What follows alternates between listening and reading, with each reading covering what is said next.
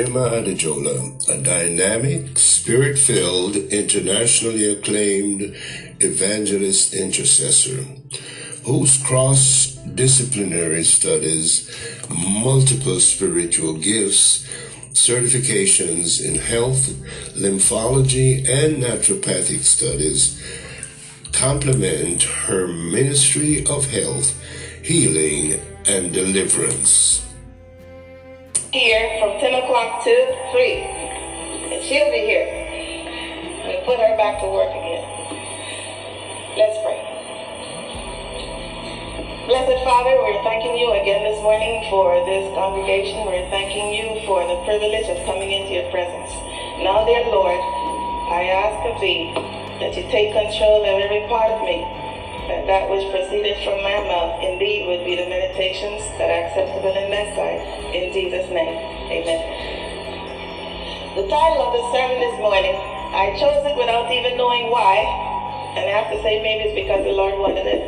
Mr. Archer was pestering me about giving it to her on time, so I asked the Lord and agonized with him, and he gave me that which you see in your bulletin, a living sanctuary just for you. How many of you know that song? Lord, prepare me to be a sanctuary, pure and holy, kind and true, with thanksgiving, I'll be a living sanctuary for you. That was your rehearsal. Lord, prepare me to be a sanctuary, pure and holy, kind and true, with thanksgiving, I'll be a living sanctuary for you. In the times in which we live, many of us don't pay attention to the prophecies, nor where we are at this time. And others do.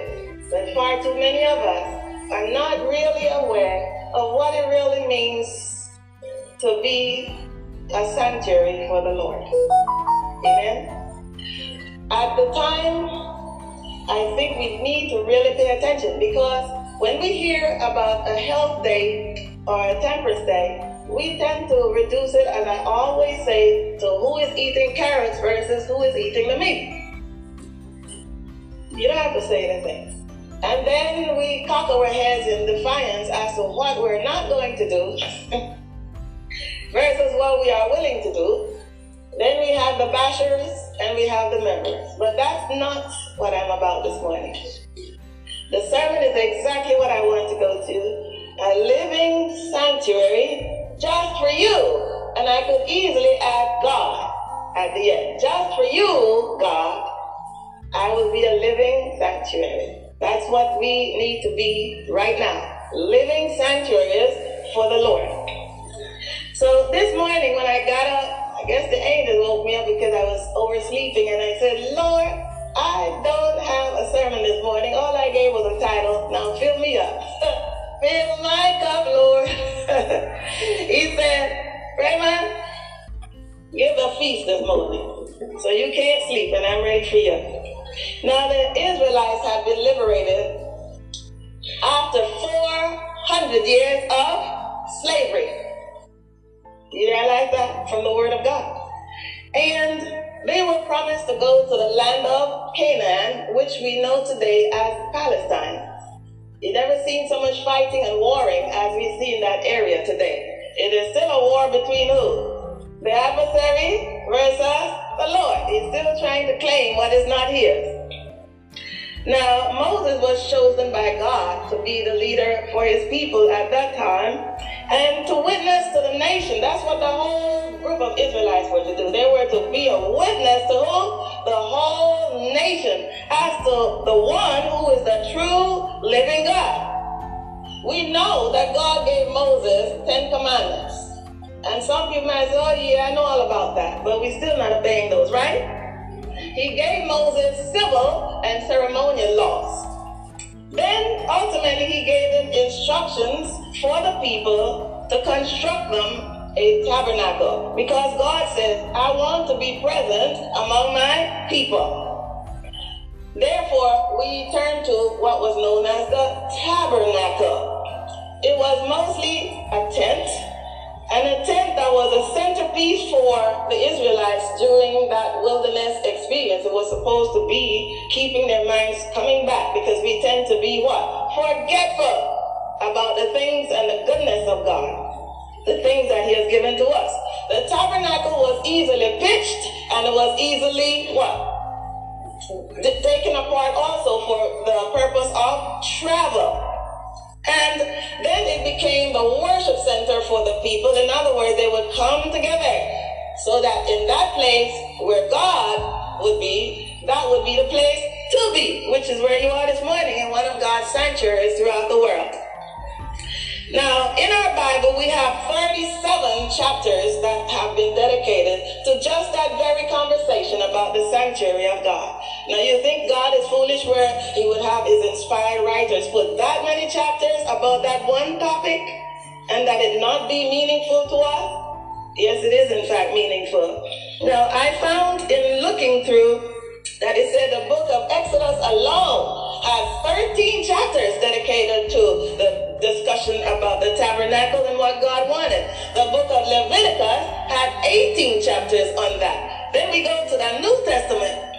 Also in the book of Deuteronomy, we have 2 chapters dedicated to that. But in the New Testament, we have the book of Hebrews, that which is made up of about 13 chapters, and 30% of Hebrews talks about the tabernacle. That's a total of possibly like 4 chapters. Now, the tabernacle, I said before, was the worship center for the people, and it was God's object lesson. Just like we would use in the classroom what we call audiovisual aids, visuals for the children to better comprehend what's going on, such was the tabernacle. It was full of symbols. All the different furnitures. You have the outer court, where the people brought the animals to be sacrificed. Some of us still do not even understand what the sacrifice was all about. But all the things about God's tabernacle had to do with leading us to understanding where we are today. There are 2 major purposes for that. One is that we know the true God, and the second was that we know that the Messiah would be coming to fulfill that which needed to be. So we have types and we had shadows of things that were to come. In that tabernacle, we also see in our literature that the priests played a part. And as I mentioned before, when the people came, they came to what was known as the outer court. Like you would have your outside where people come before they knock upon your door. They would do the sacrifice of the animals. Then as you go into the first apartment, which some people call the holy place, then you had in there, outside there was a laver, which like in Spanish is still lavar, so it means to wash. All that was out there. All the bloody stuff was outside. But once you entered into the first apartment, there you had the candlesticks, and then you had the altar of incense. Outside in the outer court, you have the altar of burnings for the sacrifice to be burned. But inside, we had the altar of incense. Then you have the showbread, the table with the showbread. All of these things have meaning. I don't pretend to go into all of that, because one of those alone, you can take a whole sermon with it. But the broad scenario, and keep in mind that my theme this morning is that what? We should be a living sanctuary for God. Amen. Now, beyond that, between the outer court and the first apartment, there was a veil. Meaning that something was separating something. Once you stepped into the holy place, then the priest started his ministration. But then beyond the first apartment was the most holy place. That was where God's holy presence would really be. There was not anybody who should enter that most holy place but who? That priest that was appointed for that purpose. And even the priest had to obey lots and lots of rules and instructions, because if he didn't, he would be killed. So don't fool yourself because you come to church every day and every Sabbath that God has some special place for you where you can just presumptuously do your thing when you want to do it. Like some of our people sing these songs about it's your thing, do what you want to do. You turn on your TV and everybody's doing his own thing. You don't have to say, man, I know all about it. Now the tabernacle picture the ministry of Jesus, and also it pictures the ministry of the church. And if it talks about the ministry of the church, we can look in the book of 1 Corinthians 6, 19 through 20. Go there, take your swords.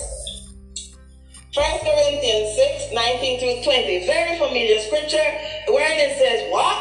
Know ye not that your body is the what? Temple of the Holy Ghost. But then again, in 1 Corinthians 3:16, it didn't say Holy Ghost. It said your body is a temple of God.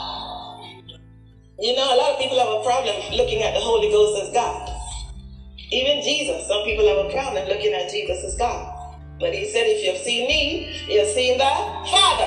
Praise him. Now, the tabernacle to the Christian believer, it means follow God's instructions. It was all about obeying what God had to say. Then we have standing as a strong witness to the Lord. You and I ought to be the body, the temple of the Holy Ghost. 2 Corinthians 6:16. Let's turn there. It talks about my people. What will they be? And I will be their God. What did God say? Talk to me. You don't want any dead people in here. I said a living sanctuary, not a dead one. Let's go. 2 Corinthians. Anybody have it? Read it out for me. 6:16. And what agreement hath what?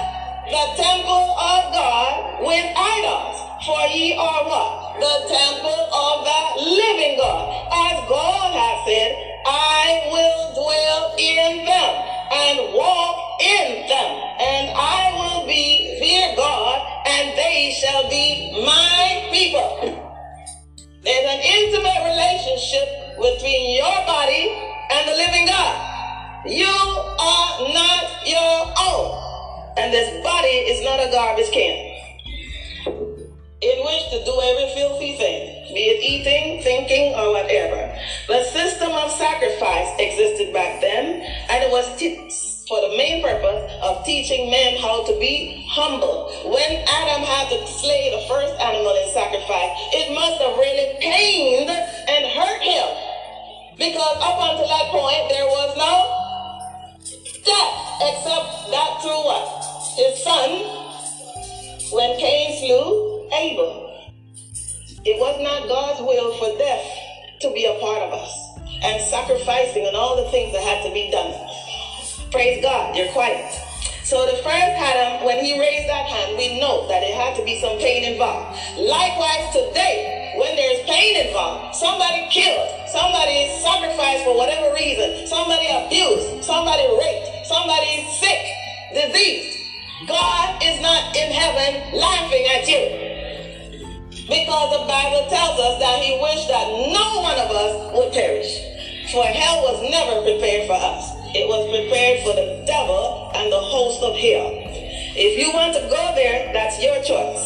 Now, the sacrifice typified what Jesus was about to do. And the sacrificial system became perverted, just like it is today. You come, you get baptized, you said, I'm a part of the family of God. And oh, we sing it, oh, I'm so glad I'm a part of the family of God. And we sing it up, oh boy, I've been washed. And then we go out there and do all the dirty things that God said not to do. We need to pay attention to the words that we sing. Now, back then, people went into idolatry. Even when Moses was up in the mountain, they were down there cooking up all the rottenness that they could do. So man has a carnal nature that's prone to sin. And there is safety in coming out to church. There's safety in having a prayer partner, as we said last night. There's safety in coming before God every day to ask him to help us to be overcoming, believing Christians. So the sacrificial system wasn't just there because God liked the sight of blood. When Jesus became the actual sacrifice, he shed that blood on the cross for you and for me. And lately, throughout this year, I'm more impressed than ever whenever I pray for someone who is sick and who might be having his mind going towards the devil. I say,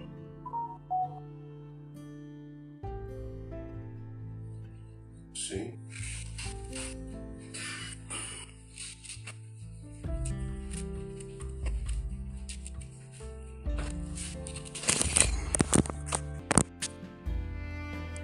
So prerequisites for preparing that dwelling place for the Lord, you need to have a devotion to God. If you're sinning, you need to stop.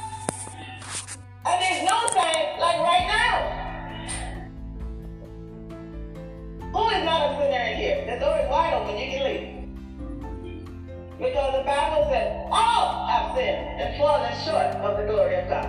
But the difference between the willful sinner, the presumptuous sinner, the willfully wicked ones, and the one who sins and is of a contrite spirit.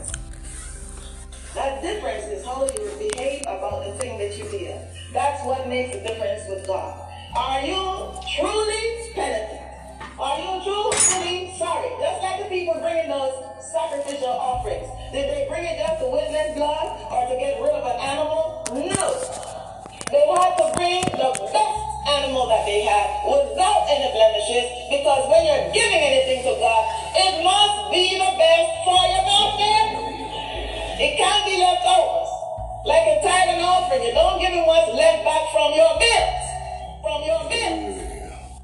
You give him off the top. Just like the IRS takes theirs. Whoops. And you don't say anything. Give God his due. And that's you. Your temple. You touch something wrong. Your temple belongs to God. So the devotion, the zeal with which you worship God is extremely important. Some of us would memorize the Bible and we come around with our faces still long and we love to bash people with scripture. But when it comes to living the scripture, we fail. And Jesus Christ, as the song said, has never failed me yet. He hasn't failed you either. Find one text where Jesus failed somebody. Or where God failed somebody. But we are very efficient in failing him. But he said, if any man sin, we have an advocate. We need to go to Christ Jesus. Not the Pope, not to a confession box, but to Christ Jesus. Now, why did I go that this morning? Because to me, our body is a sampling of the sanctuary. If we look at what you see outside externally, that's your outer court. I can see your outer court. I see your face. I see your arms. I see your clothing. I see what's outside. But I know not what is going on within your heart, within your mind. But God does. So that's your holy place. It's hidden from me. The veil between your outer court and your insides. In your skin, your flesh, your eyes, your hair, all what God did to beautify all that. Because if they were to skin you alive, you wouldn't want to see the fleshy part. Would you? You ever seen an animal being skinned? It's repulsive looking. But the same God who has the most holy place where he alone dwells, he gave you a most holy place, which is the inner you that nobody knows. And that's where the Holy Spirit wants to dwell. Inside of you. So that indeed you can be a holy sanctuary unto God. God, Lord, prepare me to be a sanctuary, pure and holy, kind and true, with thanksgiving. I'll be a living sanctuary just for you.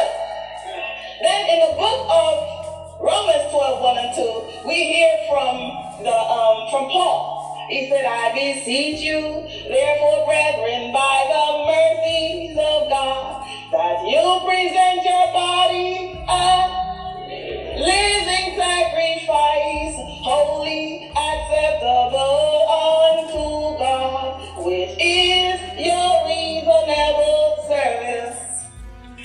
A living sanctuary. Then he goes on in number 2 to say, and be not conformed to this world, but be transformed by the renewing of your mind, that ye may prove what is that good and acceptable and perfect will of God.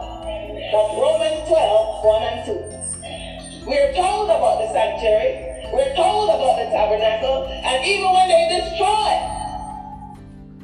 Solomon's, when they rebuilt it, it was much better than the one before. And it tells me, just like Job, when they took everything from him, and poor Job didn't know what the hurricane and tornadoes were that were hitting him, not why. But God has a way of doing what? Restoration. He's good at restoring unto you more than you had before, if you will just obey and listen to the master. So no matter what is going on in your life, he can give you more than you have right now. Doesn't matter who has plenty today, it can be taken from you tomorrow. Now, in medicine, our bodies, we're looking at the physical part of you. Why you have to take care of that outer court and that holy place? Because if you don't, where will the most holy place be? It wouldn't even exist, right? Because God will take back his spirit because he's the one that gives it to you. You have a right to protect the sanctuary, the walls and everything, the interior. Same way with your body. You have a right to protect your body externally and within. And externally, let me get to those of us who dress half naked. See, all of this has to do with your health too. You see people in sub-zero weather wearing mini skirts up to their hip and go-go boots and heavy stuff going on out there. You don't take care of your body when you expose it to cold like that. You don't take care of your body when you have cleavage down there and some man is looking down into your bosom and he can tell what size cup you have. We have to take care of the outer part by adorning this body the way God would have it. And the inner one by what you put into your mouth. Now some people love to quote them, but it's not what goes into the mouth that defiles a man. I say, shut up. Take that thing within its context. If you put garbage in, you're going to get garbage out. If you put nonsense into your bowel, what do you expect it to come out of there? We talked this week about people with those big fidget toes. Breast big, from beneath the breast coming down. Can't even see the toes. Some can't even bend over. That's not normal. It means you're impacted with all kinds of fecal stuff in there that needs to come out. And same way your body needs to be detoxified, your mind needs to be detoxified. So you need a spiritual detox in order to do the physical one that God gave to you. Come on, you better talk to me this morning. That wasn't written anywhere. That came straight from up there. So detoxification is necessary in our minds. In order to repent, in order to come to God, in order to forsake all the rotten things and leave them behind us, we need Jesus to take care of it. And when you say you won't do something anymore, you need to keep your word. And if you know you can't keep your word, ask God to help you keep it. We need the Lord. People need the Lord. You hear the song say? People need the Lord. Some of us think we can do without him. So we don't do any worshiping in the morning and we forget him in the evening. We crawl into bed without any prayers. Then we face the enemy who is well prepared. Always in full armor to do devilment. Are you filled with God's armor to do God's work? Do you have your body a living sacrifice for God? Are you adorning your outer court the way you should? What about your mind? Do you know even the very behavior you have affects you all over every organ in your body? If you have a hot temper, if you're a bitter person, if you're prone to anger and treating people the way you feel, don't you know your liver and your kidneys are all involved? Don't you know that your brain cells are all involved? They're electrically wired, and when you short circuit your brain with nonsense, your brain can't feed unholy stuff. You're shooting yourself. You're killing yourself. Some of us put so much trash into our bodies. It's not just the food, it's your attitude about the food.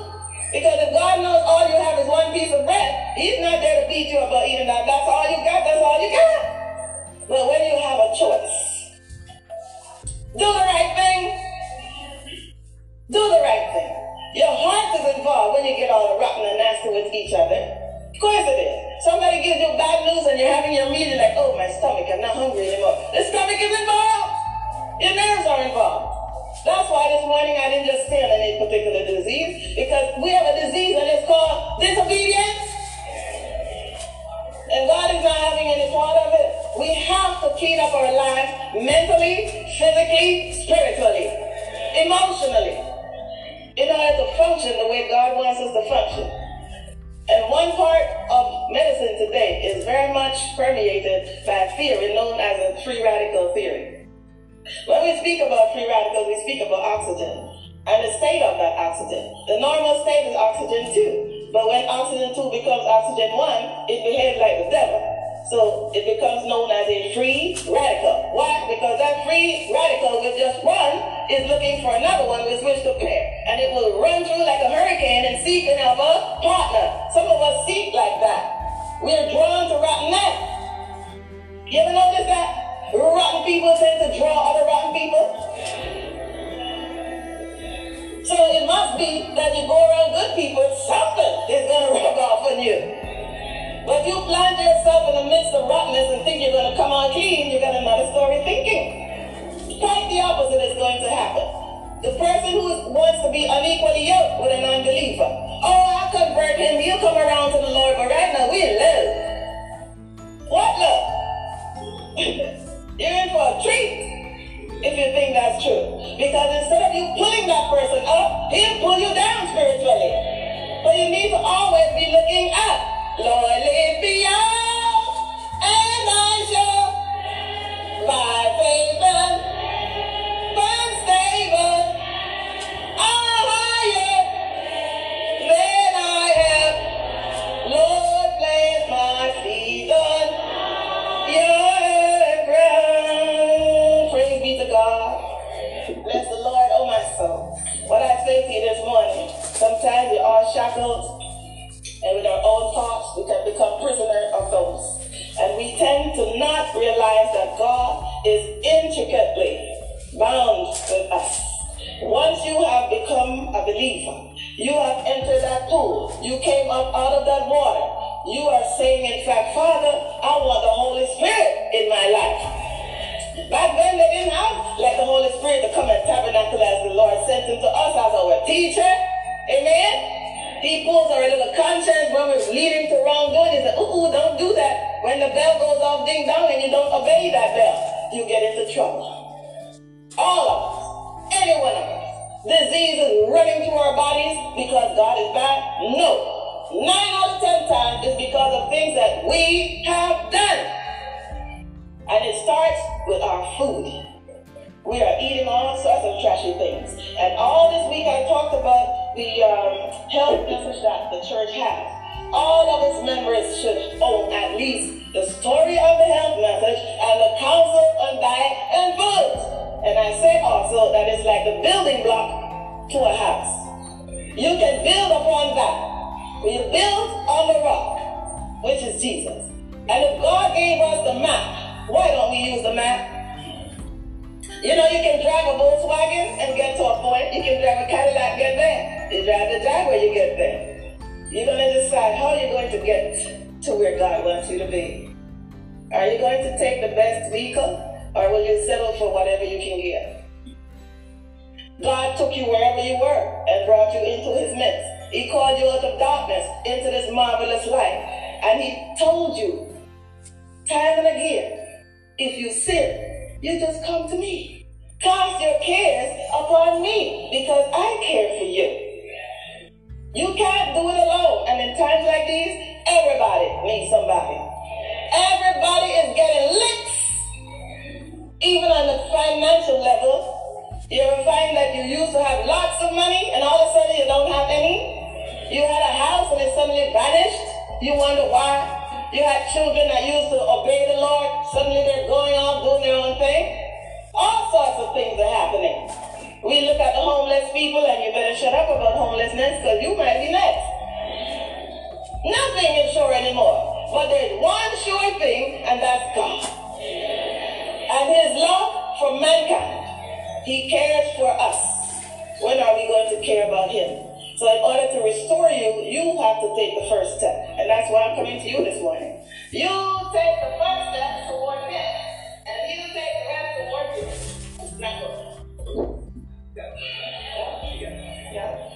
Over here. You take the first step. And God will follow you with them.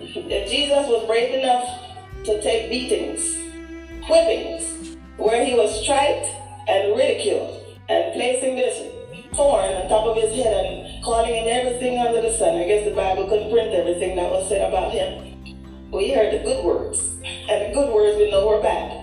But this morning, which of us in here will step forward just the way he did before all mankind and said, I will die for you and your children in the future? How much of us are willing to let go and die for him right now and say, I'm letting my rotten past go in favor of picking up Jesus? Who is the first one? I love my song. Shall goodbye ahead, me burden. Come on down. Get your blessing. Leave alone again and say, don't come if you don't mean it. Let the hand of Jesus touch me. And now I am no longer a slave. He touched me. Oh, he touched me. And oh, what joy has flooded my soul. who's never had the privilege of coming to God? Come on down this morning. Something happened, and now I know. He's touching you this morning. and made Gonna make you whole. me whole. Since I met him. Since Since I met the blessed Savior. Praise his name. Since he set me home. Praise the Lord. I I will never cease to praise him. to praise him. You need to shout it this morning. I shout it while eternity rolls. Why, church? Oh, he touched me. Let me touch it. Oh, he touched me. And there's healing in his hand. and Lord Has has touched done my my soul. Praise the name in Jesus' name. something happened, Praise God. and now I know Somebody I can feel it. and made Me whole. Praise the Lord. oh, He touched me. yes, he touched me. Praise God. And what joy has blessed my soul. Praise his holy name. Hallelujah. Praise God. Praise God. Happened, Praise the name, Father. and now I know Praise him. he touched me and made me whole. Praise God. Father God, in the name of Jesus, we ask a blessing upon those who came forward. They have the need, dear Father, and we're touching them right now. May your Holy Spirit move through this sanctuary, doing the healings that have been asked of thee. I pray, oh Father, in the name of Christ Jesus, that in your holy deliverance name, you will